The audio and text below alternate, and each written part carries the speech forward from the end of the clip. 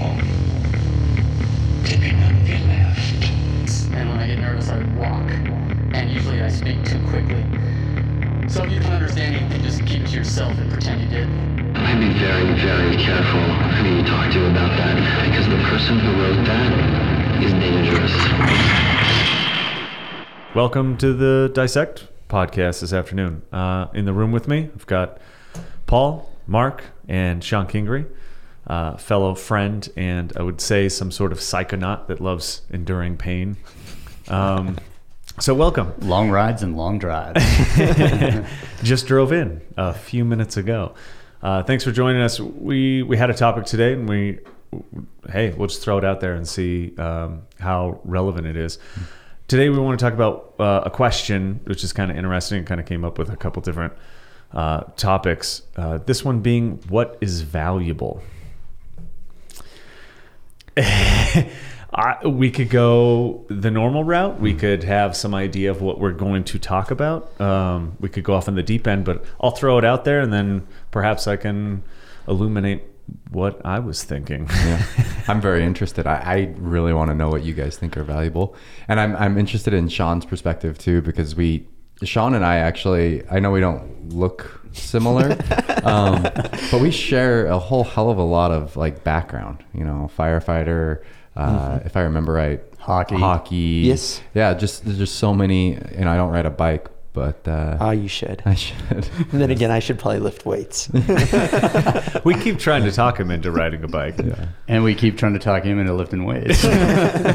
Or we used to. Okay, this is what you're mentally here for, is doing crazy stuff on a bike.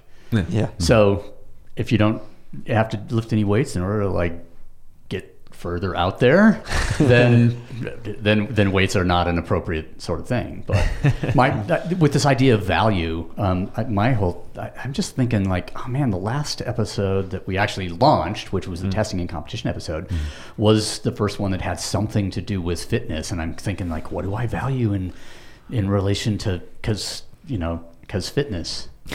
I didn't. I totally went a totally different direction. Okay. When we brought up the topic and Paul kind of texted us both, I was like, yeah, I'm going to go way off field for this, because I kind of figured you would tie something to fitness. So I'll just start. The idea of value is a really interesting concept. Like, just as the term, because we throw it around often, and you have to forgive me because there is a bit of disdain in the term, because I don't want to like Gary Vaynerchuk the fuck out of this and talk about like the marketing appeal of adding value. And you see that so often now through, business concepts. So like, oh, you have to add value, and this is like the idea is that there's an exchange, and there's a couple different definitions of value. But just to go back to that marketing concept for me, so can I say that I added value without actually having to do so? and would that make the product more valuable? My example for the moment, there's a certain type of brand of hummus that I really love. I can only get it in one store here. And recently I noticed that while the packaging did not change, there was a thing on the lid that said 10% more. And I was like, you're fucking lying. There was not room for 10% more in the package. You just put that on there so it would sort of like, because it's been the same label, kind of stagnating. Maybe sales were declining a little bit. There were other competitors coming into the market, and they're just like, all right, we're going to tell people that we're giving them a bit more, and therefore ours will seem more valuable, and maybe people will come back to our brand. But I don't think they actually did anything. But in fact, they probably did less. 10% less, because you had to save the cost of actually producing the hummus to get the sticker. To reprint the new labels. Exactly. Yeah. So, by definition, it usually value has to do with an equivocal usefulness. And so a lot of people, their only idea of value has to do with monetary value or an exchange. It's in context of a monetary value. So like, is that valuable? Did you get what you purchased or something along these lines? And I think, first of all, This will be a competition who can go off in the fucking deep end the fastest. Oh, and you won. And furthest. And I'm going to go ahead and charade my idea of the deep end. And You're going to say, take the belt right now. Yeah, I'm going to go ahead and throw the first punch off the deep end. The idea of the monetary system gets in the way of what we think is valuable. Therefore, we usually assign a dollar amount or 15% off the dollar amount or some kind of variation. But if you don't understand that money in itself is worthless, then how do you assign value to anything? So, and maybe somebody has lost me on why money is worthless. And I'm going to go ahead and explain the concept of fiat currency. Okay, because we're only about 6 feet down right now. Yeah. Like, I don't know, deep into the pool is about what, 15? Well, Usually? there's enough soil to die,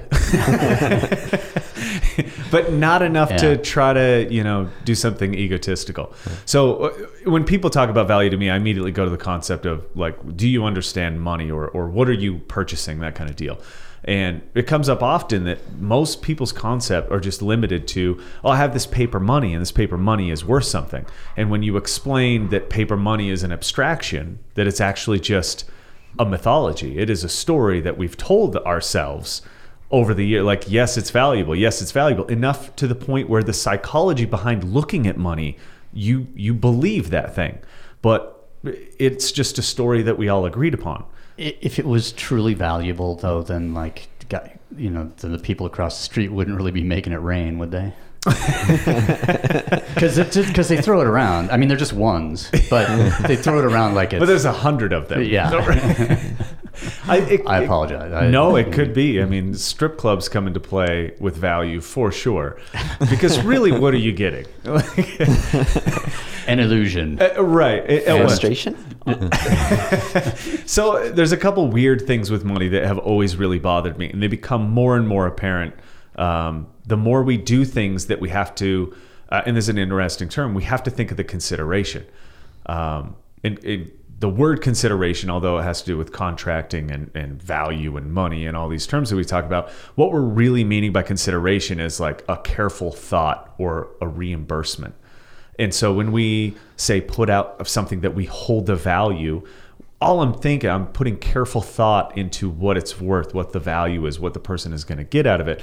I think that is something that doesn't happen anymore. Like, I think this is a almost prehistoric action that, like, whatever, and I don't know why it doesn't happen, but most people are less about associating the thing that they think is valuable and more associating what the fuck they can get from people. How can they trick somebody into thinking that it's valuable, whether by story or mythology? And that's why I bring up the currency thing, is because sticker. Yeah, something. And that's why I think the monetary thing is very important to look at, because it's the perfect example of when you pull the rug out from under everybody and you go, Yuval Harari was the guy who wrote Sapiens. He also wrote Homo Deus. Super intelligent guy. He was the first person that I heard refer to money as an abstraction. It's like, no, it's just a representation of an idea. It is not the actual thing. Just like, okay, if you understand how the gold standard works and all this stuff, then you'll understand that it is no different than a measurement. And his allegory for that was our economy is held up by mythology.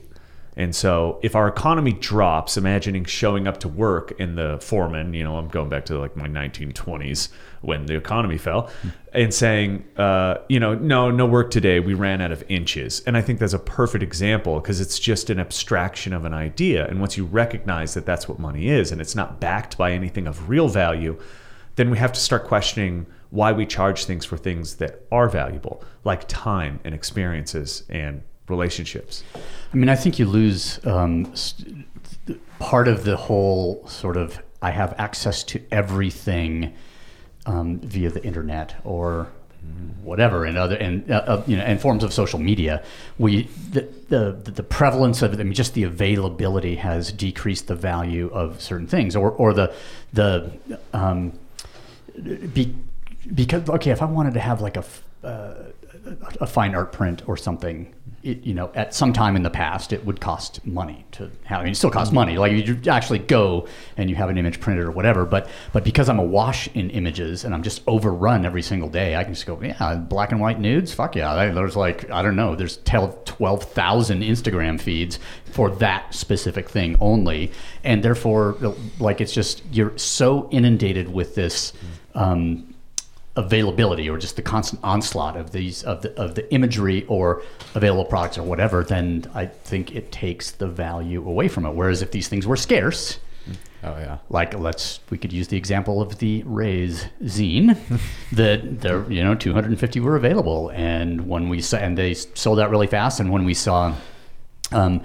We realized, okay, this thing is valuable. People want it, and when we realized that was when we started seeing things on social media feeds saying, hey, does someone have a copy of the zine? I really want to read it. I'll pay postage and handling both ways. Yeah. Like, oh, okay. There is something there which has been assigned value. We don't know exactly how. I'd like to think it was our, creative input and commitment. But it could be just the fact that it's not available. So it's an unintended value that neither of us foresaw, because the idea that we thought, people will get a kick out of the content. They'll really value the content, and it's at a price that everybody can afford. Therefore, the value is assigned to something around those lines. And what we probably didn't see coming is that now we have people that have found each other based on an association on ideals or a belief system or a correlative interest, and now they're communicating, in which case they're going to have an experience or an relational experience because of a common interest, and that is a common interest in something which both parties have assigned value to. Which is invaluable. Whoa, look at you. Okay, I think he took the I was just going to say, congratulations, Michael, on one, like referring to money, which in my opinion is super shallow, and taking that as deep as he did was pretty cool. And then circling it back to the invaluable. I'll bring it back just to even it out, so we're not just in this depth of hell because I can't get out from where you took us. So it kind of came up, like we've been talking about this idea of value over and over. Because there's new businesses around, and there's new ideas, and there's things that are of value and that people want to take part in. And one of those things is last weekend we did a nutrition workshop. And because we have this intrinsic idea of value that is sewn in kind of into the integrity of what we all do, and maybe that's the common bond, is like, I know there's a level of integrity here, and I think value and providing some kind of value for people is one of those things. There were a lot of people that were traveling from out of town, and we wanted to provide them with something more valuable than just what they came for. Not that one day wouldn't be enough, but we like to maximize the time that somebody can spend here. So we offered a very few people the opportunity to partake in a second day that would go down the realm of their choosing. Mm-hmm. So understanding that, we have some information that we wanted to share and test and get some feedback on, and also to the fact that when people make that kind of commitment, that, let's make it worth it. To the comments, there's two kind of comments. The negative one, there wasn't really a negative one, but I imagine somebody might have a negative one. So I'll say three different kinds of comments. The first one is pretty basic. Like, man, that was really valuable. The day that I came and I sat means they basically paid a price and they got equal to or more than what they thought the price was, which tells me, okay, that's the bare minimum. Mm-hmm. And then we get another sort of comment on the value of it. And this is the invaluable term. I got an email from one gentleman the next day that was very thoughtful, very, very detailed on the whole experience. And it ended with the idea of invaluable experience. And the difference between the two is one is contingent on a payment. The other one is contingent on an experience. Or contingent on how that person perceives they are going to apply either the lessons or the overall experience to their life later. Just like, okay, this is it could be something for that particular individual. It could be something that utterly changes his life. And therefore you can't assign a monetary value to it because it's not like a one-time commodity purchase in a way. And that, I think maybe even without cognitively associating this thing, I think we have built-in systems accidentally that really try to heighten that display of value for people. Like the experience is so not only above and beyond worth it, it is something that you can't purchase. Like and so we, as opposed to just having a dollar amount, hey, I charge this for a quote unquote seminar, you can come out and learn these things from me. Instead, there's a commitment involved. It's this kind of booking ahead. It's this kind of commitment to the porch that we talk about quite often. So I'm going to take this. Please do. I'm going to like from the deep end into the gutter. Right? Like just because like I can't. So at one time, while a Jim Jones shirt was highly valued. I was going to talk about the same thing. It was highly valued. And when someone was awarded one, it was as a token, it was invaluable. So before you branch on, let me just interrupt real quick. Oh, I was done. I was just going to leave that hanging. I wasn't going to say, go down the road. Now it's just a fucking T-shirt. No. Well, so this is, I just dawned on me when you were saying that, because I would have to say that when I got my standard Jim Jones shirt, and it had crooked style type, it was the original kind. It was the most valuable thing that I had, and it had nothing to do with the makeup of it's what it cost. It's what the commitment represented. Sadly to say, that shirt is destroyed, or fortunately or unfortunately. But at one time before I had that shirt, I was doing an interview for, funny enough, hairdressing, and it was in a news, like a magazine, a local magazine, and they were talking about, they made me list like what I wanted, and it was this weird bloviated bullshit article, and the interview was superficial, but you do what you do. And it asked me for like the 3 things that I wanted out of life. And one of them was like, I want to go see this place. So it was like a trip. So the lady who wrote the article, she just typed in like, he wants to go, I think I said I wanted to go to Japan or something. So she just typed like trip to Japan is like $5,000 first class or whatever the thing is. And then the second thing I wanted at the time, because I had just begun my interest in racing bikes, is a Time bike frame. Pretty good. Bike price, about $5,500. And then I said what I wanted, and I had not yet even met you or contacted you, as I said I wanted a Jim Jones shirt. Because I'd been following for a couple years, and I understood the value in it. $30. Well, plus shipping and handling. She tried to look it up. She tried to like dollar point this thing to let it was a lifestyle magazine, and she couldn't find it. And so she put, there's no price on that because you can't buy them, but you can attend a seminar for this. And it was quick to just like exchange that, as opposed to understanding the value. And when you mentioned that, when I actually got my shirt, I thought about that article and I kind of laughed, because I thought like, I could have bought a trip to Tokyo. I could have bought all these things. I could have gone all these places for way less the cost, and not just the monetary cost. Like the sweat equity was insane to receive that. So that's actually a pretty funny point. Totally. I was actually going to bring up that same token, and how the value of it has changed over time. And you guys have touched on all the points that I wanted to touch on as well, with the scarcity and the need of it, and how supply and demand come into play. And when I think of value, the last thing on my mind is money. Like that's on the low end for me. And one of the things, like the hierarchy that I was been kind of thinking about in this conversation is, for me, there's the things that we're given, like the giver doesn't have any value. Like there's no investment in them giving you this token. It's just like, I've got this extra cup of coffee, here you go.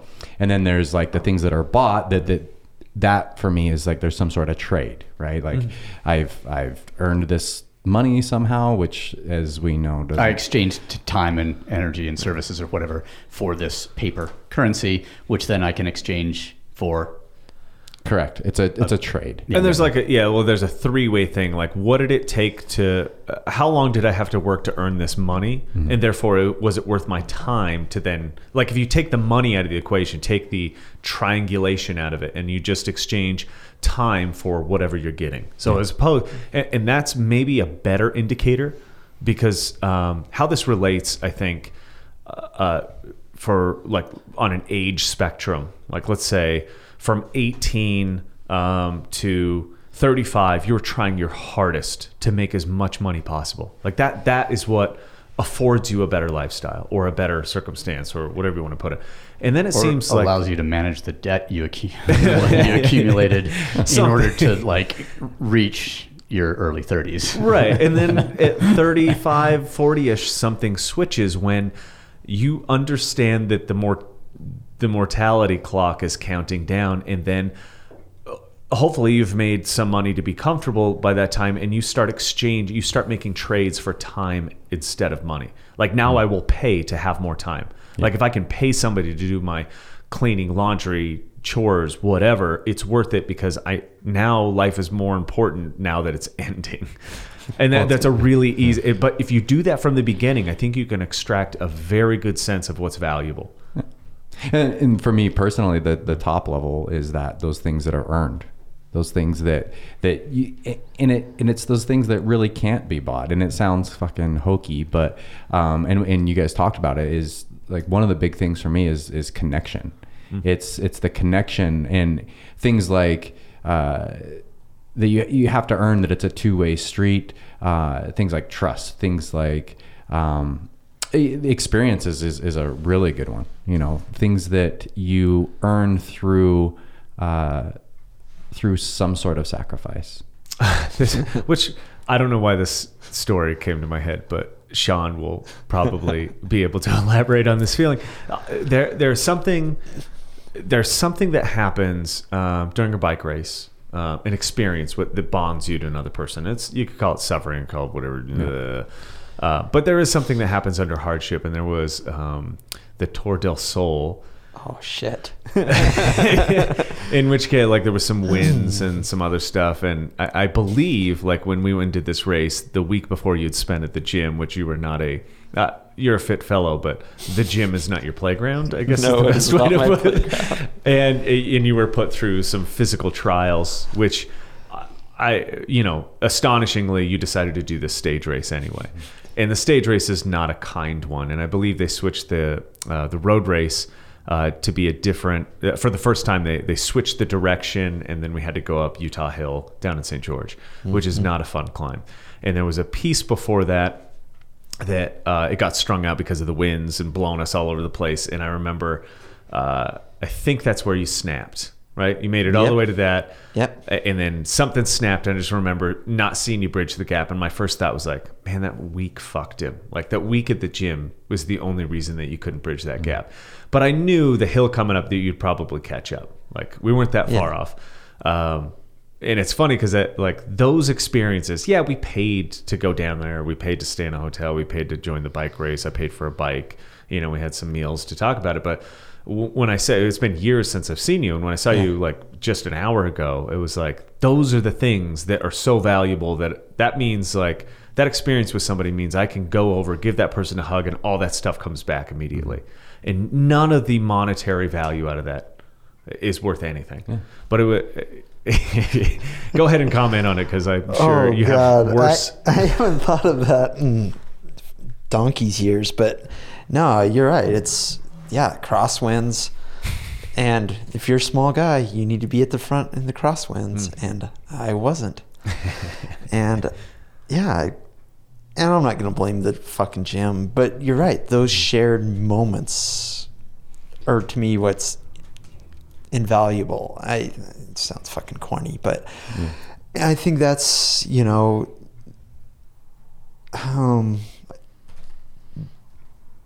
these people that you meet through these experiences,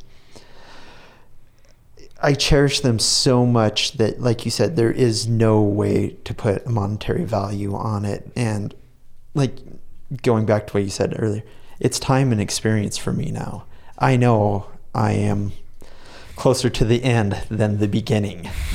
And that's one of those things that I don't want to lose. So I will drive however many fucking hours to get here just to hang out with people that I cherish and I know fulfill my life, because who knows when we'll get to do this again. I would just like to fade up the sound of hail hitting the titanium top tube of the bike. That was my next example. So Of a thing, because that's, as soon as you said the bike experience, the three of us have had together, and that is still one of the most powerful memories and actual sounds of like that ting ting ting ting ting, because you had a tie bike also, and as did I, and mine was more like a hollow because it was carbon. Because it's carbon, yeah. It's just there's no romance in that, like but nor was there much romance in the hour and a half of nonstop shivering that happened in the cafe while we were waiting out the storm. I thought you were going to say there's no romance in being the fucking heaviest guy in the group and watching you guys talk as we go uphill for 7 hours or whatever the thing be. I would agree that we talk about that bike trip often, which, essentially when we were planning it, it was a money problem.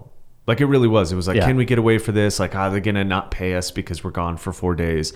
And then like, okay, how do we book? And then Mark ended up just taking care of it, which I was like, oh, that's a really generous gift. But that was not the gift. I would pay the price of that trip 30 times over to have the memory of it, because essentially it flashes back all the time. It was the leading lesson of why I tell people to get the fuck out of the gym. It's like, if you can go have that, it is totally worth it. And how do you describe a trip to Italy with 3 guys that don't know what the fuck they're doing? They're just riding their bikes uphill and shivering when it's cold because it was not summer, and stopping for strudel and weird fucking coffee shops. It was like, how do you explain to somebody that that's valuable? I have no idea. Drinking, like eating pastries, drinking Coca-Cola, sitting in a like lodge or whatever at the top of a mountain pass in the Dolomites with a picture of Sylvester Stallone, because it's the same area where they filmed Cliffhanger, and like so Sean's sitting below this fucking picture of signed photo of Stallone hanging. I don't know if it was actually Stallone or it was Wolfgang Gulick who was doubling him on that job in the photo. Couldn't really tell, didn't care, but it was a very strange situation, like to have a confluence of events. And plus, like by that time of the day, everything is so bright and sharp and clear, because you just can't, there's no more filters available. You're so wasted at that point that I was going to say, I missed the picture of Sylvester Stallone, or at least my memory lapsed it, because the idea of my hands being numb were taking over every like synapse in my brain. The thing I remember is on top of the Jow and Mark pouring cappuccinos down me because I am shivering so violently. Like I remember my teeth chattering for an hour. Just a solid hour. And what you need, son, is some vasoconstriction. Let me help you. There's a sensation off because there was a moment on the first climb, and the first hour or something was pretty mild hill wise, and then we hit that big climb. That's where the pinging of the down tube happened. Where the rain turned to hail, and then wind, and then we're just like, hey, if I was in the mountains back in my climbing career and this was going on, we'd go down. But we should go up where it will be colder, windier, more miserable, because that just seems completely reasonable. There was almost like a crow raven circling of the bikes at the top of the hill, wondering, because there was some certain doom of dropping down the backside. Dropping down the backside said, not only we're committing to this route and we're going to have another 5 hours in order to get back, but even if we just drop down and try to come back up, you will think about failure and quitting the entire time back up a climb that you don't want to do anyway. So it was a paramount moment when us literally circling in this like hesitative, who's going to push, who's going to make the thing happen, because we're all cold. Nobody wants to do it. But the idea nobody wanted to be the one who quit. Who's going to turn left when we leave the cafe? Because if one does, I'll do. And I don't know who broke the spell, but essentially somebody made a decision, and of course no one's going to like not make it. Yeah. And there's this sensation once the cold hit, diving down this, switchbacks, this really elegant climb off the other side. It's beautiful, but you're so cold you can't see it. And there was a sensation that my teeth would chatter until I would slow down because the wind. And so and I would speed up because you think like, oh man, if I just go fast, it'll be over. Yeah. But I would get to the speed where the cold was so unbearable that my teeth would start chattering. So I'd slow down and then the teeth would stop chattering. And then I'd come to a corner and near the end and my hands were useless. And then I started fearing whether I could brake in time for the switchbacks. And that, okay, that sounds fucking miserable. That sounds like your friends are assholes. You should probably never hang out with them again. Somebody made a bad decision, and then it could have been Shawn. I'm thinking it was me. And without a word, it was a full sprint from the bottom to the next climb to warm up. Nobody said anything, but as soon as you warmed up, you're like, it was a good decision. The clouds broke. You saw scenery. Once you were warm again, you're like, thank God somebody had the balls to do that. Yeah. And that's a great story, and I think that being that you three are all into cycling, you used to be until that trip, and some added pounds, and so with all that, I see it.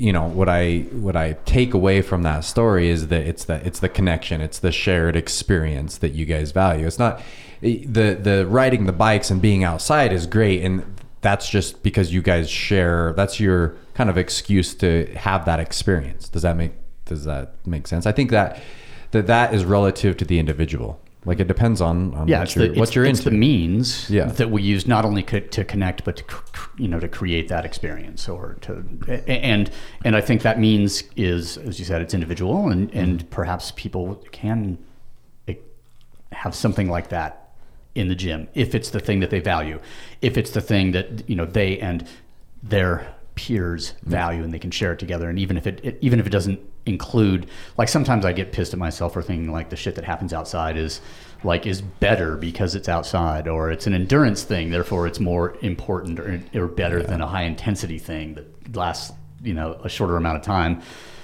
And then I get over worrying about it. But I think that for me the duration has always been the thing that grants access to that sort of condition where the connection can actually be made. Yeah.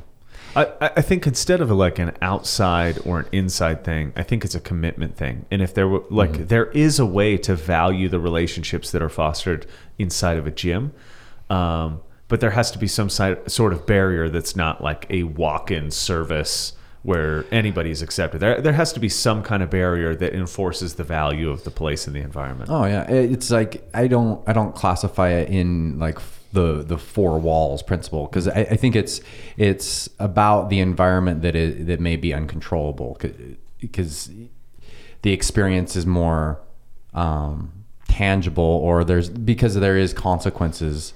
It becomes more of an experience. I mean, I take the same thing, just because things may happen on a fire scene, there's some, you're inside four walls, you're in a structure, it doesn't necessarily change the fucking experience, you know what I mean? You can have some shitty experiences, and that's the same thing with, and Shawn, I'd be interested to get your perspective on firefighting, but the reason, one of my main interests and values in that whole service is the brotherhood, is the connection. It's the shared experiences. Yeah. And that's what I'm drawn to. Yeah, actually I think you hit the nail on the head there with those experiences, being in a hot, kind of shitty, scary environment. And I'm not gonna lie, it's hot, scary, and shitty. You're bonded to those people for life. I joke about it at work quite a bit. Some of my coworkers are really shitty human beings, but they're great firefighters. And it is an honor and a privilege to go fight fires with these guys because of their commitment to it. And like, it is such a bonding experience knowing that they have your back and you have their back, that cannot be replaced by anything else. You know, and the brotherhood thing gets thrown around a little sometimes too loosely with some people, and other people, it is truly a true brotherhood. And it is, yeah, I will do anything for this guy or gal or whatever. And those are rare moments when you get those, but I fucking cherish those. And yeah. And maybe it comes from, I mean, like I said, that's probably my top level value. And maybe it comes from, you know, I growing up, I never thought, like, because I was adopted. So I never thought that had any sort of impact on me. But the older I get and the more I reflect and like look at it, I think that it does. Like I'd be full of shit if I didn't say that it has some sort of effect on my mentality and my subconscious, and what I'm really after is like the connection to people. You know what I mean? It sounds goofy, but it's the truth for sure. It's what no nihilist wants to admit. Hashtag nihilism. But honestly, what you were saying, I think that's spot on, because everything in my life that I've been attracted to is almost like a little group or it's another little subculture, another little layer to peel back. It's like punk rock. Sorry, there is an entry fee, or there used to be in the 80s, to being part of this. You know, you'd have grown-ass redneck men pull over in their truck and kick the shit out of you because you had pink hair. Mm-hmm. Okay, that was it. That deserves an ass kicking. It does. Burgundy. You know, I'm just that's like you just get shouted at. So if you as the redneck goes by. Pink, that's a beating. Well, you just got to change the terminology. It's not pink; it's salmon. Salmon. I have salmon-colored hair. That's why I got it. That's why I got into MMA was to do my due diligence, right? Pink mohawk to help, regulate the pink mohawks. So maybe we can assign this to a more practical note on value, because this. Like, how do you like exchange a work, a rate, a product, content, et cetera, ad nauseum? How do you assign value? Like when you started a gym, what was it worth to you for people to be here? Like what was the exchange that made it, you know, assign value to somebody being a part of the gym or you allowing them to come in? I think the common thing, and we've talked about it and we've touched on it, and I keep coming back to like commitment is like the reason the gym started was commitment and responsibility to certain individuals. And like I've said in the past is when I got kicked out of Jim Jones, a lot of people was like, well what are you doing, and where are you going? I was like, I guess we're getting a place, you know. And it's a commitment on both sides, and it's one of those things. Back to the things that I value are things that are earned, like the commitment and trust. Those things don't. It's a two-way street. And when and just because and so the relationship that you developed, the commitment they had made to you and you to them within the context of that organization wasn't tied to the organization. Those are like personal commitments. That you had amongst yourselves that started out maybe as like I'm exchanging money for Paul's time and his guidance and that sort of thing, but obviously you spend enough time with each other in those situations and a stronger relationship develops. So even outside of the organization, the commitment still existed, and you just needed a new set of four walls within which to express that. Totally. And then when you talk about value and you keep going to monetary, and I keep like fucking, I don't even think about it, but when I was thinking about like how to structure the thing to survive, I just deduced it from what the overhead is and what I anticipate like the exchange being, and then like just back figured it from there. I didn't build it to like. So I think I get. So what I'm trying to get at, or maybe what I'm trying to get you to highlight, is the fact that setting up, like, you're gonna have to eventually come down to a dollar amount, because that's how we talk about value in an economy. And what you keep coming back to, which is, there's an interesting thing, you do ignore the monetary thing, maybe subconsciously, maybe because you know that there's something more valuable. And we said this in a couple episodes ago. One of the most remarkable things that I want to say came out of Mark's mouth was commitment is currency. Yeah. And that's something that it really, like, how do you impart that knowledge onto somebody who's looking at having this experience? Because usually it comes down to like, man, I know you guys do something special, but it's real expensive and I don't think I can afford it. And my first thing is, it would be a weird conversation if it got to that point. Usually that's the superficial thing that we wave off, because it doesn't have to be a money exchange. Like, there's plenty of people that I train with or advise without any exchange of money. It's because I value the commitment that they had to seeking it out in the first place. Maybe they, even just considering my opinion, I find that very valuable. Like, okay, like, I'm going to continue to give my opinion on that. Or they don't realize it, but there's always something else that person can help me with. Whether that's an honest reflection of the job that we're doing, or they have a skill set that I value that I am unable to also do. And so you have a lot of people in here. CJ is like the first one that comes to mind, of people that are like freaks, where you're like, your money is no good here. Your work ethic and your, personality, and also your ability to hang a picture is just like phenomenal. And therefore, like, there's something that some people can offer that is beyond what they have in their wallet. And I think getting to the bottom of that describes perfectly how we become friends with people, or how we, okay, so you had to change your hashtag from family to hashtag former coach, hashtag resentment.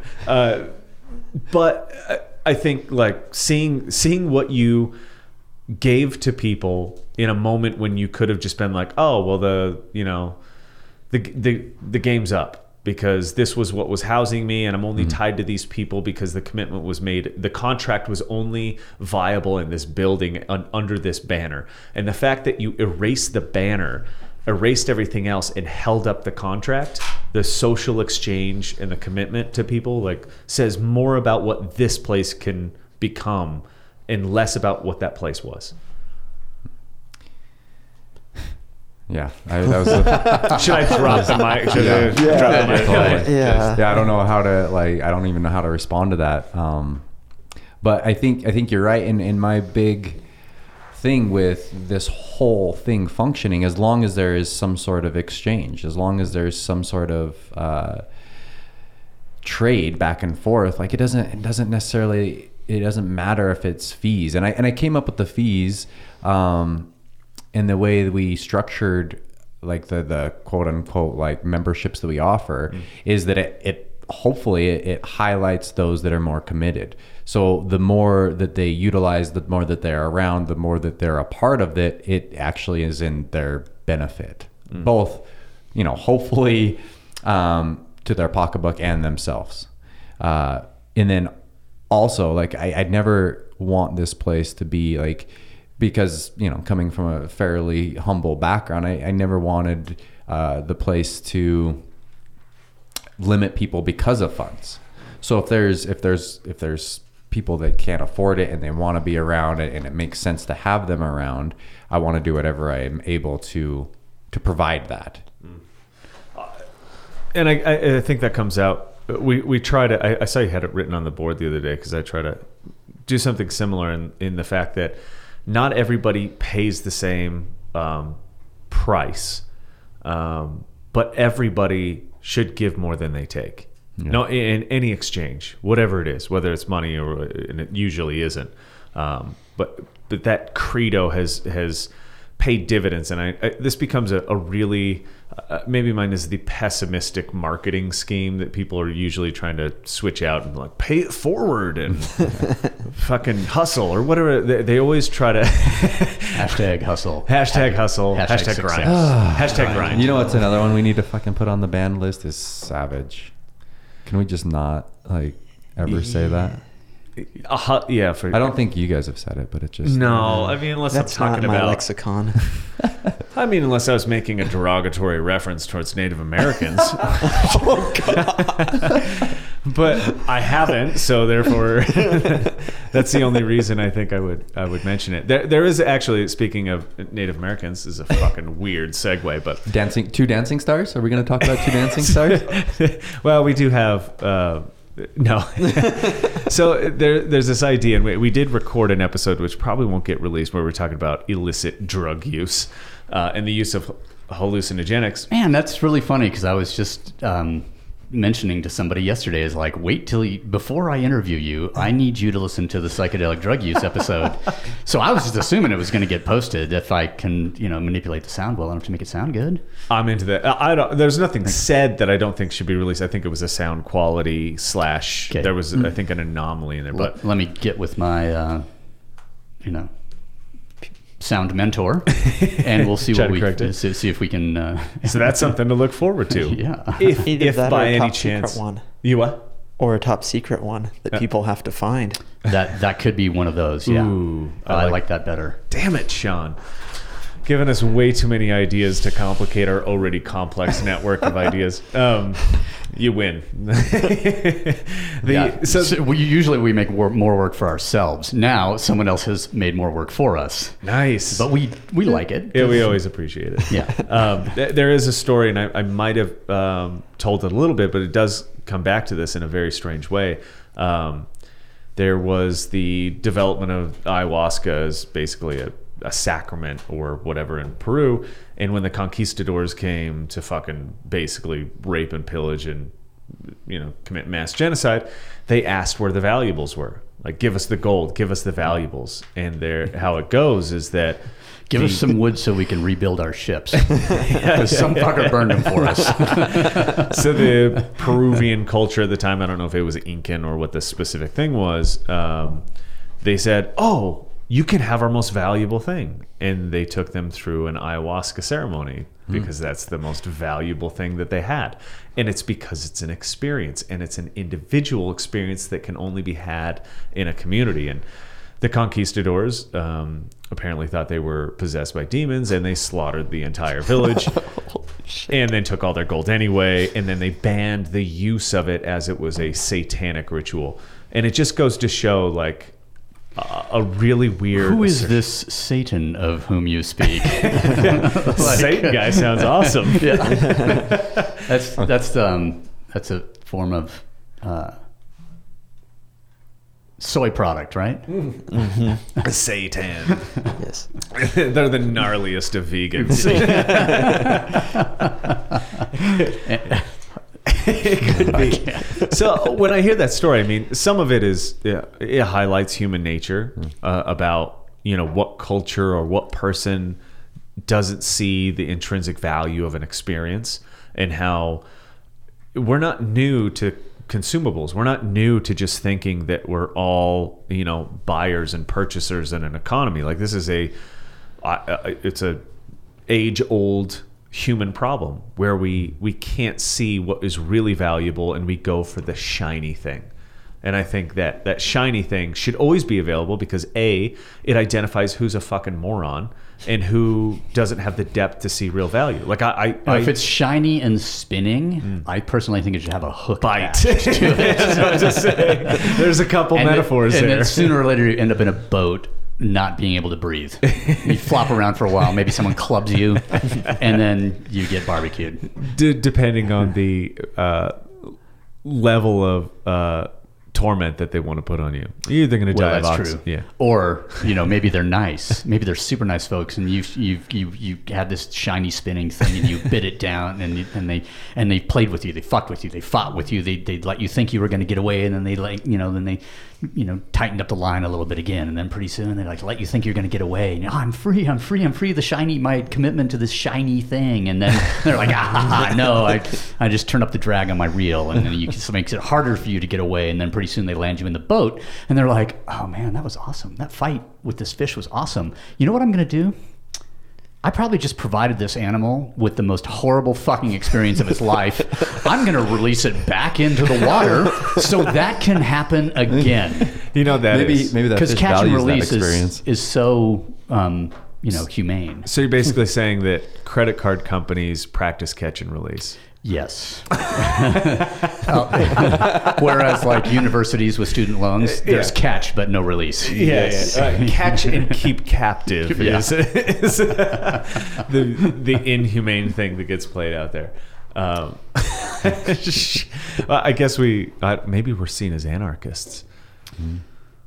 I'm okay now with that. We've been talking shit about the financial. Well, you have to go back. You have to go back to the quote from Stranger Than Fiction when he, "Are you an anarchist?" It's like, you mean, am I part of an anarchist group? Like, yeah. Are you part of an anarchist group?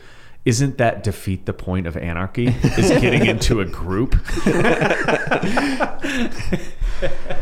I was thinking it should go back to a quote from The Big Lebowski, but ooh, another nihilist film. Exactly. Don't worry about those people. That could be. At least they had an ethos. It's true. It's very true. So we've hit value. I mean, kind of want to take it somewhere else, but go ahead. I can tell, but I've got a couple of things here. Okay. That one of the things that I wanted to discuss was, because we had this idea that the token of the original Jim Jones T-shirt, the one that actually said Jim Jones on it, not one of the ones that you could buy, but like it had a certain value because it was scarce, because it was very difficult to earn, because there were very few people who actually had it, and if you did, that was sort of a identifier that you had reached into this inner circle and become part of it some way.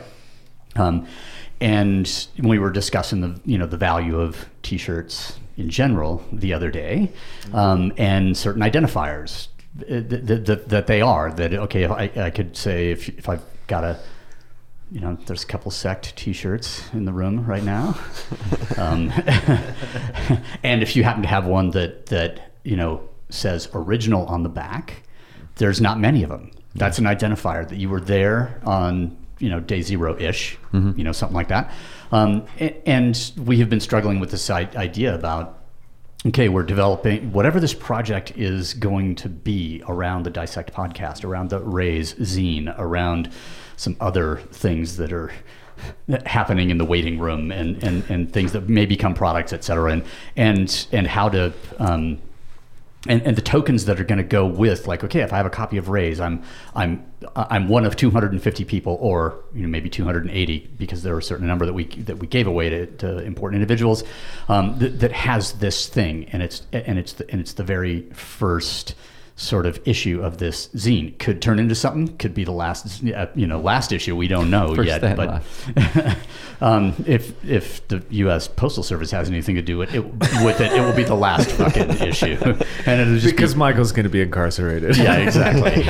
Exactly. Okay, next time you go back to visit the post office, you just need to have a chaperone, probably. Yes. Anyway, or a gun lock.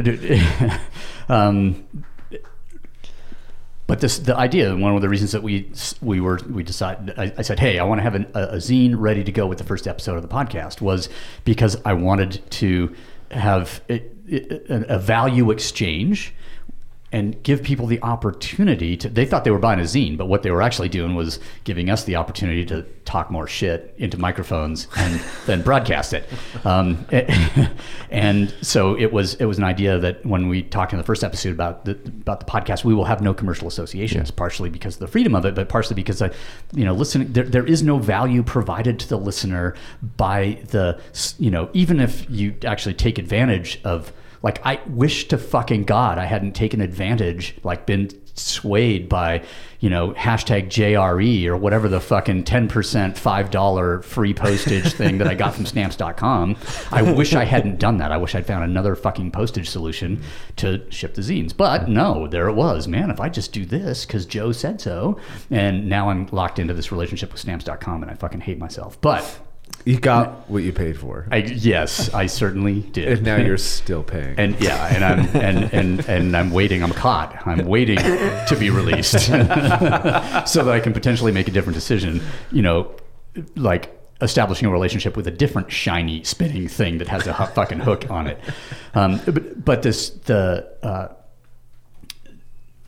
So we wanted to provide some values. So, okay, here's an actual thing that is, we have made this thing and we're going to exchange it.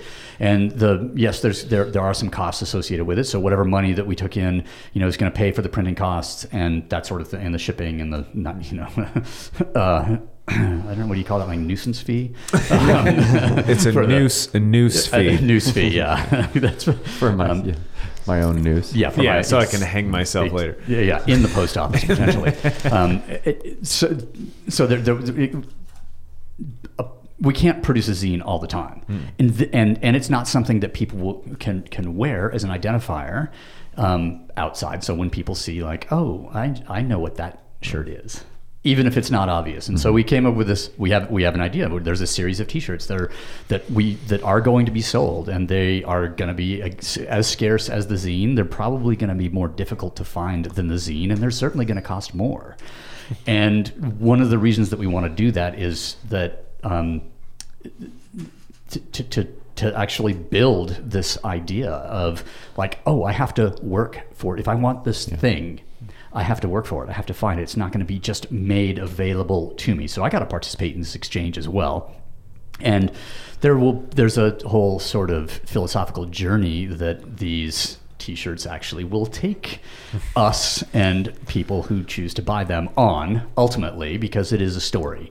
And so I think we'll launch the first one, and I don't know if it's going to, maybe the hint for today is, the URL that I purchased today, which, I don't know exactly what to do with it, or, and nor will anybody else, because it'll just, if somebody goes to commitmentiscurrency.com right now, it'll just be parked at Namecheap, but at some point, maybe that one or maybe one of the other URLs will lead to something where someone can exchange money for something of value, and we will, we'll try and assign more value to these things. I was wondering why you're being so fucking quiet over there for the first half of this thing. You're buying URLs. Just one. It's just harder on the phone than it is. Like, I need to bring my laptop in because I can, But this is how I. Because we only, as Ross said, we only have a $20 budget per episode for this idea.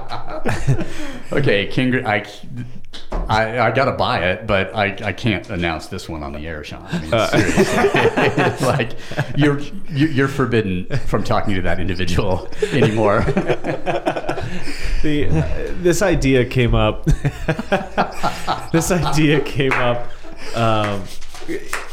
Mostly, like how we see the mistake that most, I guess, podcasters make, and I think they come to this medium for the wrong reasons for the most part, and you see it fall apart. I think they see the shiny lure or the endorsements and the sponsorships. I can just talk shit and get some advertisers on there. And ultimately, as soon as I hit my 1,000th episode, because of course I'm going to be so fucking smart and committed and long term and interesting and funny and that sort of thing, I'll be making millions. Right, and I think whatever. What a bunch of shit. To dissuade any idea or notion that's what this was, it became a really difficult conversation to have, especially with people who are like, "Well, just take advertising because it'll pay for it." And us, the commitment to say no, like it's probably not that big of a deal, but the idea behind it bothers us to the core. Like, it goes against something integral to what we do. And then the conversation of a Patreon came up. And although, okay, that would be just a direct relation to how people support it, the idea of asking for something and not giving something in direct relation to that in direct return, it's like it's an ephemeral thing in a way, or something you can't tie the one to the two. Right, and I think so some people would be able to pay more than others, and that seems like a very democratic way about going, and it's also very socialist. And it might be acceptable some, and I don't want to say that that's a bad road, but it is definitely not the road that we wanted to take. That domain is not available. Shut up. Please go there. Just visit the domain and see. Well, no, it says make offer. I can't have that in my search history. Like to actually visit the domain, and nor do I actually want to know what goes on there. I think Brendan probably owns it. Is make offer on the actual website on the domain, or here's the real question, Mark. It's on my domain hosting service. How valuable is that to you, that domain name? Yeah. I mean, when I can get a variant of it for 77 cents a year, really, .com is just not worth it. Is there a .org? There's a .me. And I believe that will be the one. I don't think you can have a mortgage and that domain. Wait, there's .fun. Whoa. That's a thing. I didn't even know. I did not know that was a thing, and that is only 88 cents a year. Nice. Like, I think you need both of them. Like, who wouldn't do that? Even if they just point to each other, or maybe a unsuspecting victim that you would point towards. Somebody who might actually offer that service, like a .co.uk kind of thing. Soon. Well, according to the news, it's probably more than likely in South Africa before anywhere else. .ca is actually more expensive than any other available variant. Socialized medicine, man. Oh yeah, we got to underwrite that stuff. It's true. Well, I think one of the things I apologize. What were you talking about? The serious thing you were making before? The sorry, I was advertisements and not taking it. So the conversation where this came to, the direction that it ended up becoming was in direct relation to something that we don't vocalize often, which is like how can we work harder to make this thing better, or what can we do to tie us to it? And really, like, this is a commitment thing. Like, this is, hey, we're waving our hands and saying, whatever support comes is going to be a commitment on our side. Yeah. I think that's an unusual way about coming about this, because it immediately emphasizes the interaction to people that might get use out of this. I mean, I'll admit that last 10 minutes is totally useless. Yeah, I don't want to ask anybody to commit any money, based on those 10 minutes. I would feel bad about that. Yeah. But in exchange for an actual T-shirt, which, is a token of association with the idea, if you will, or the project itself, or the people involved in the project, okay, I'm okay with that. It's like an updated pledge drive. I think I read something that Mark put out once that said it's okay to sell but not sell out, which was pretty fucking cool, and that resonated with me a lot. And I think one of the things that we share as value too is uninfluenced or honest. Well, if we want to relate it back to the other podcast we did the other day, is feedback or honest information, that it's not influenced. It's not, I'm not taking this, sponsorship. So I'm saying, oh, these shoes are great in the gym, when in reality they're not. It's just, I value that. I value like honest, pure information and feedback. So, and I want. You mean Wheaties isn't the breakfast of champions? Just because of an endorsement? That is a cereal that's still available. It is, and it's wait, hang on just 1 second. as disgusting. Wait a second. People still eat cereal? Aren't I we? do. I do. Yeah. Yeah, I eat the fuck out. What kind of cereal do you eat, Sean? What do I like? Cornflakes. Dude, I'm old school. No, man. But that's That's because of a Yeah. gluten issue. Right, yeah. So that's why I thought most people wouldn't eat cereal now. It's because doesn't everybody have a gluten intolerance? Cocoa Puffs are gluten free, so check that out. Just gonna throw that Count on your. Chocula? It is. I believe it's corn as well, because Count Chocula is one of my favorites. I happen to be a cereal connoisseur. So Count Chocula, you eat that dry, or you? No, that needs milk. Actually, well, it needs, if you want to like upgrade. I mean, if you really want to set the value for food high, you put chocolate milk in that motherfucker. Whoa, chocolate on chocolate. Double chocolate. It's almost too chocolatey. If it was real chocolate, it would be too chocolatey. Yeah, But exactly. Because it's a weird chemical. But since the chemical flavor since the flavor in both the chocolate milk and the Count Chocula cereal are derived from chemicals. Yeah. And if you were going to get crazy, I'm not going to admit to doing this or not, but you might even drizzle chocolate syrup over the top. Damn, dude, that's rich. Yeah. Look, what do you mean? Like I can't afford it? I can afford chocolate syrup and Count Chocula, even if I'm not employed. So watch your mouth. You really have to expand your cereal intake. So you won't be able to partake because of the gluten thing in my favorite, which is Cinnamon Toast Crunch. But there's a lot of corn derivatives that I think you'd be okay with. Okay. Yeah. General Mills lists gluten-free, clear, and free. I mean, they'll promote to you for sure. No. They list it clearly. However, they charge more for it. Oh, right. Oh, yeah. Yeah, It's gluten. Because of obviously our whole economy is based on making money off of people's disease. So, Oh, you've got a disorder? I've got the thing for you. Exactly.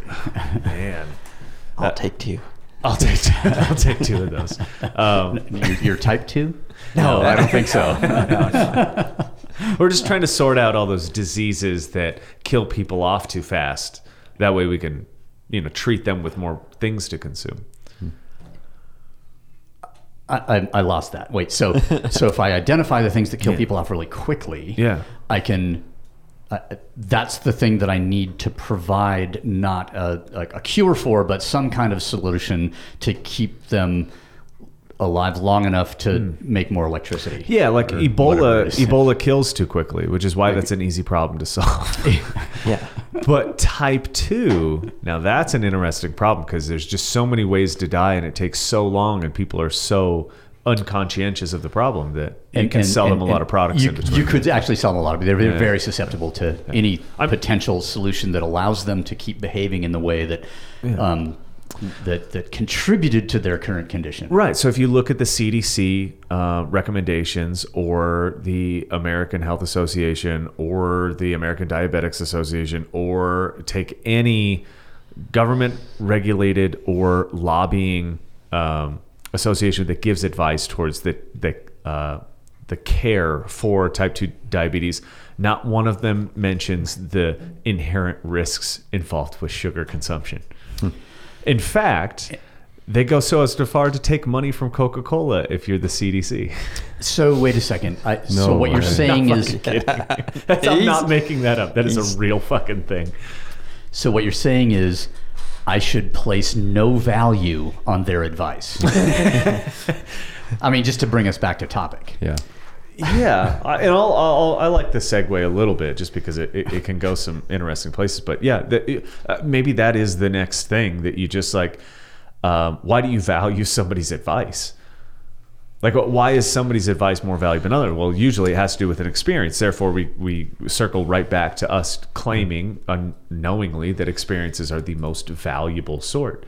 So if experience is equal to value, the experienced are equal to valuable advice.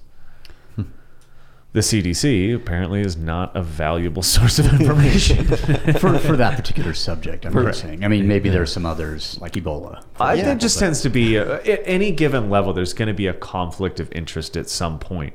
And we had kind of this discussion with a friend of mine the other day talking about how groups of people develop and like how human nature can kind of disarm and throw off the development of very sustainable groups.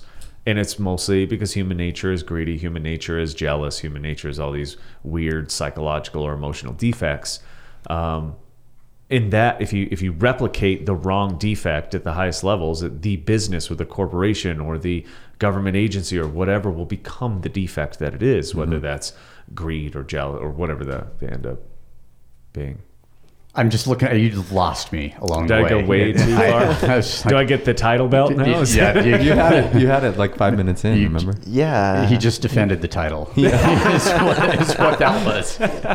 I'm gonna get popped later Reigning for champ. performance enhancing drugs. Undisputed heavyweight champion. Wait, you have to finish the title. What's the title for? Distraction or bullshit? Deep ending. Yeah. Deep ending. That I can take us to the bullshit realm real quick. On top of that,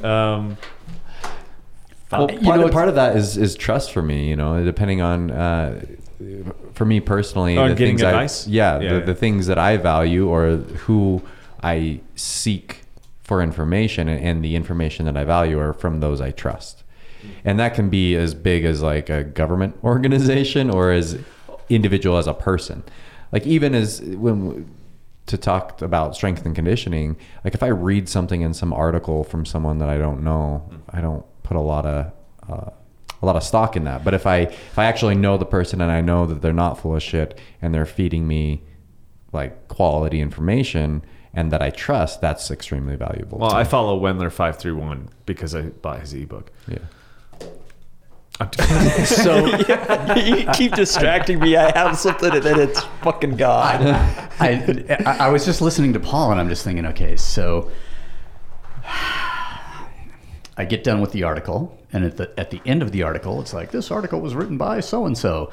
And then there's nothing but a list of the certifications that individual has. I completely disregard the information. Interesting. Like what? Okay, so yeah, you attended all of these things. Did you graduate with honors? Did you ever put the shit to use? Yeah. Which is how, for me, someone earns like the value of someone's opinion is like, have you been through it?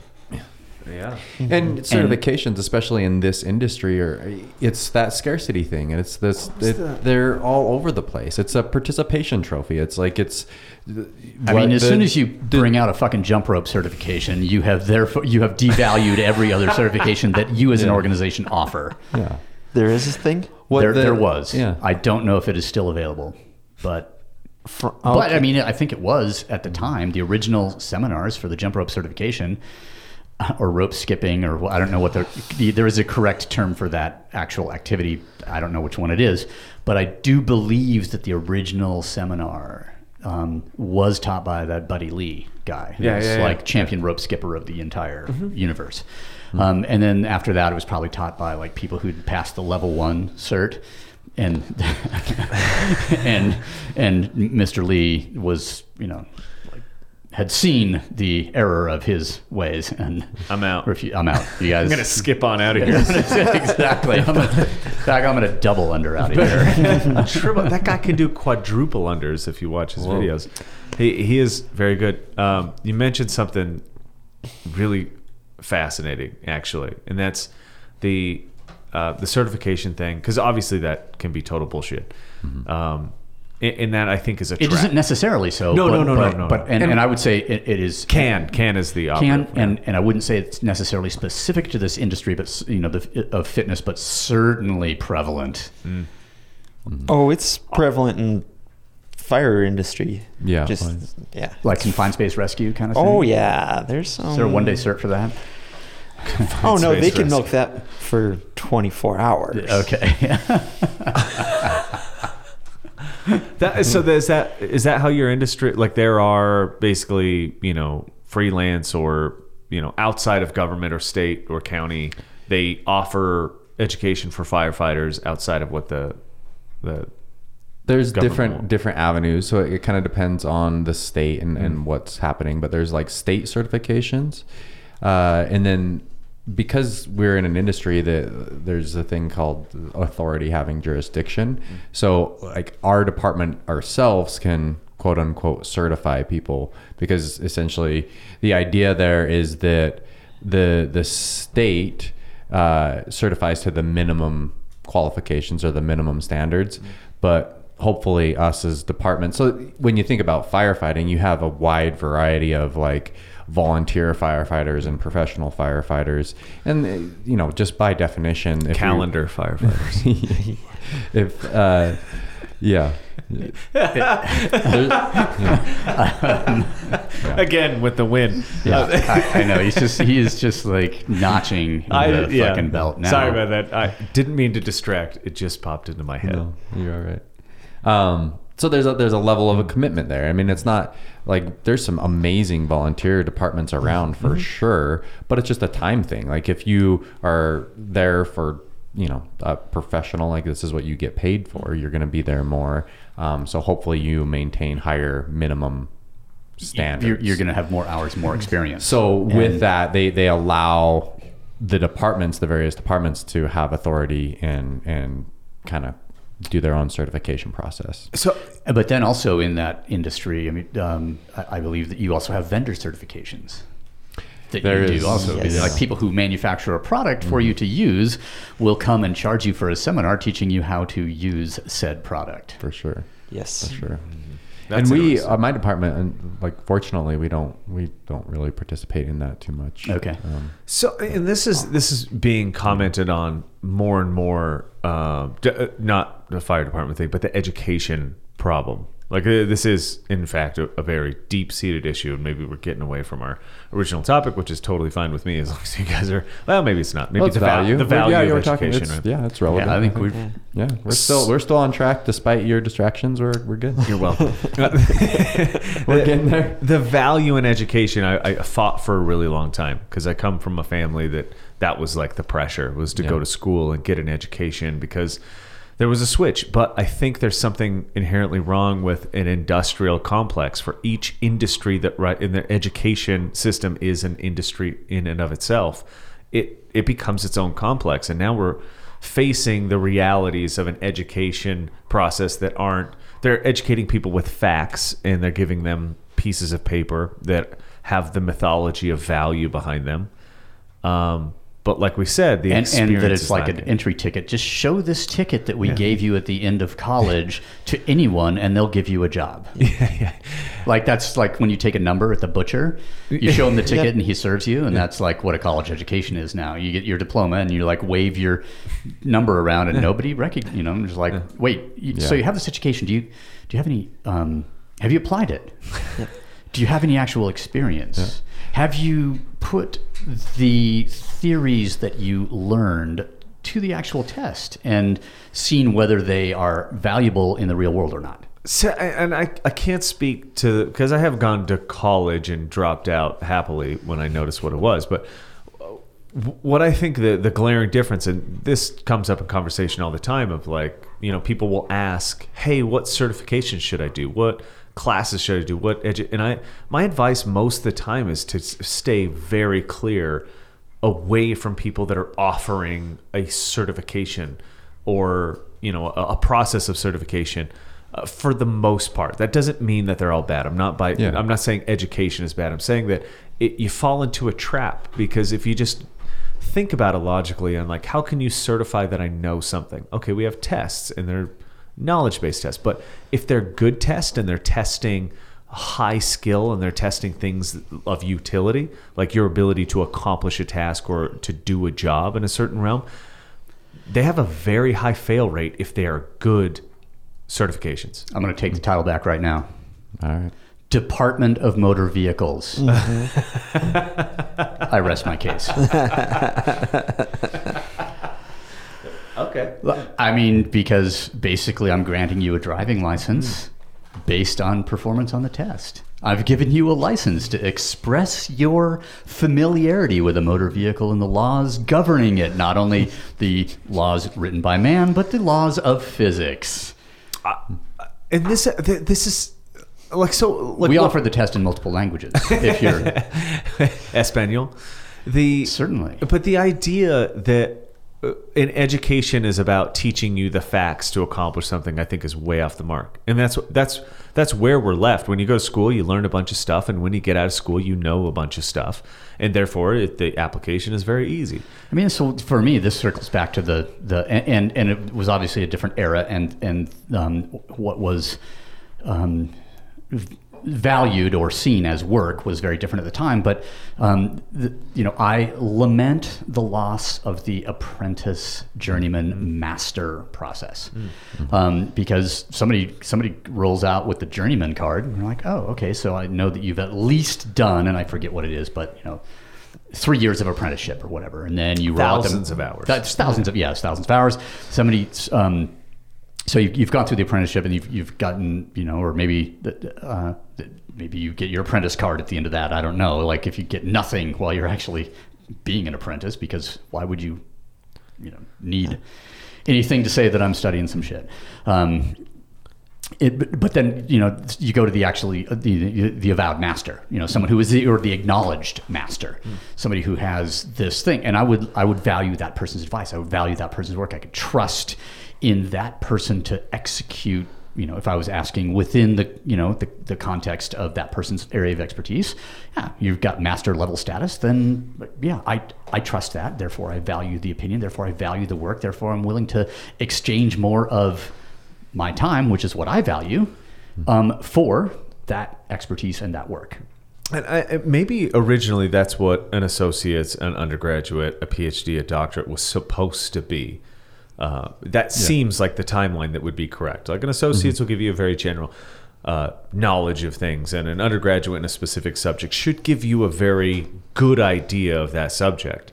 The problem being is that, I think they convoluted, or maybe they saw the profit margin in getting people through this process, and it worked in the 50s and 60s to appeal people to a higher education, because there was a great difference between a blue collar and a white collar job that was based just money wise.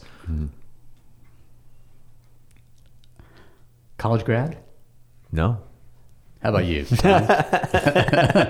Paul? I have a couple associate's degrees. Okay, so we got 3 out of 4 people who never made it commenting on the relative value of the process. For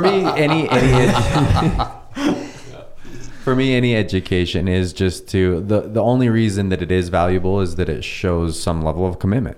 Yes. Like if you've stuck it out through, and I would be interested to see the statistics on how many people use what they went to school for. They're not very good. They're not. If you look them up. Yeah, exactly. I would agree with the commitment thing. It was explained to me by a good friend of mine that went to college for graphic design, which I always called bullshit. No, it was like, why can't you just learn that shit on your own? You're going to have to learn anyway. And he said his defense of his education, which is an undergraduate, was that it showed him how to approach a start date and a completion date and get a project done in that order. And that's all that it was good for, was to assign the importance of going all the way through this task accomplishment thing in an organized fashion. And that's actually probably the best defense of higher education that I've ever heard. Other than the ones obviously like legal or medical degrees that are required, some technical stuff. Other than that I think you're right in the fact that the commitment to a 4-year degree says something about you. In which case, like, why aren't we just teaching people to be committed to things? Why aren't we That's what I'm trying to do. establishing the value of that from a very young age? Yeah, why are we trying to hide it through the idea of a university experience? Or that suddenly, expecting, okay, now you've reached an age or a level of general education or whatever, where now suddenly commitment is a relevant thing to learn about, whereas maybe if it happened at a younger age, you might use the process of education, higher education, if you will, a little bit differently. Right. And I'm not saying, like, this might sound like I'm harping on education. I'm not harping on the idea of education. I'm harping on the institutionalized idea of education. I think Educating yourself is like, that's no question. It's non sequitur. You just, you do that because you're a human being and you want to get better at stuff. And if you don't, well, you know, that noose that they're selling at the post office exists. You could use it or you couldn't, but you should educate yourself. So I think, you know, in that sense, I mean, go to school, don't go to school, but at least learn how to be committed and educate yourself. You got nothing? I can't critique your contribution. Okay. I don't have a, you know, why would you value my critique anyway? Because I didn't go to school to study. To get your experience on school. I mean, I've been criticizing shit my entire life, you know, sans degree. Right. Sans degree. This has been a really interesting conversation for me just because I had to work out some ideas on like, what I really had to ask a question of what I thought was valuable. And I think we all kind of came, even albeit totally different aspects. Yeah. We came to the same idea of experiences and commitment are ultimately the most valuable thing you can either get or offer somebody. And I think, you know, on that note. Yeah. I don't know, Shawn, wrap it up for me. Oh, fuck.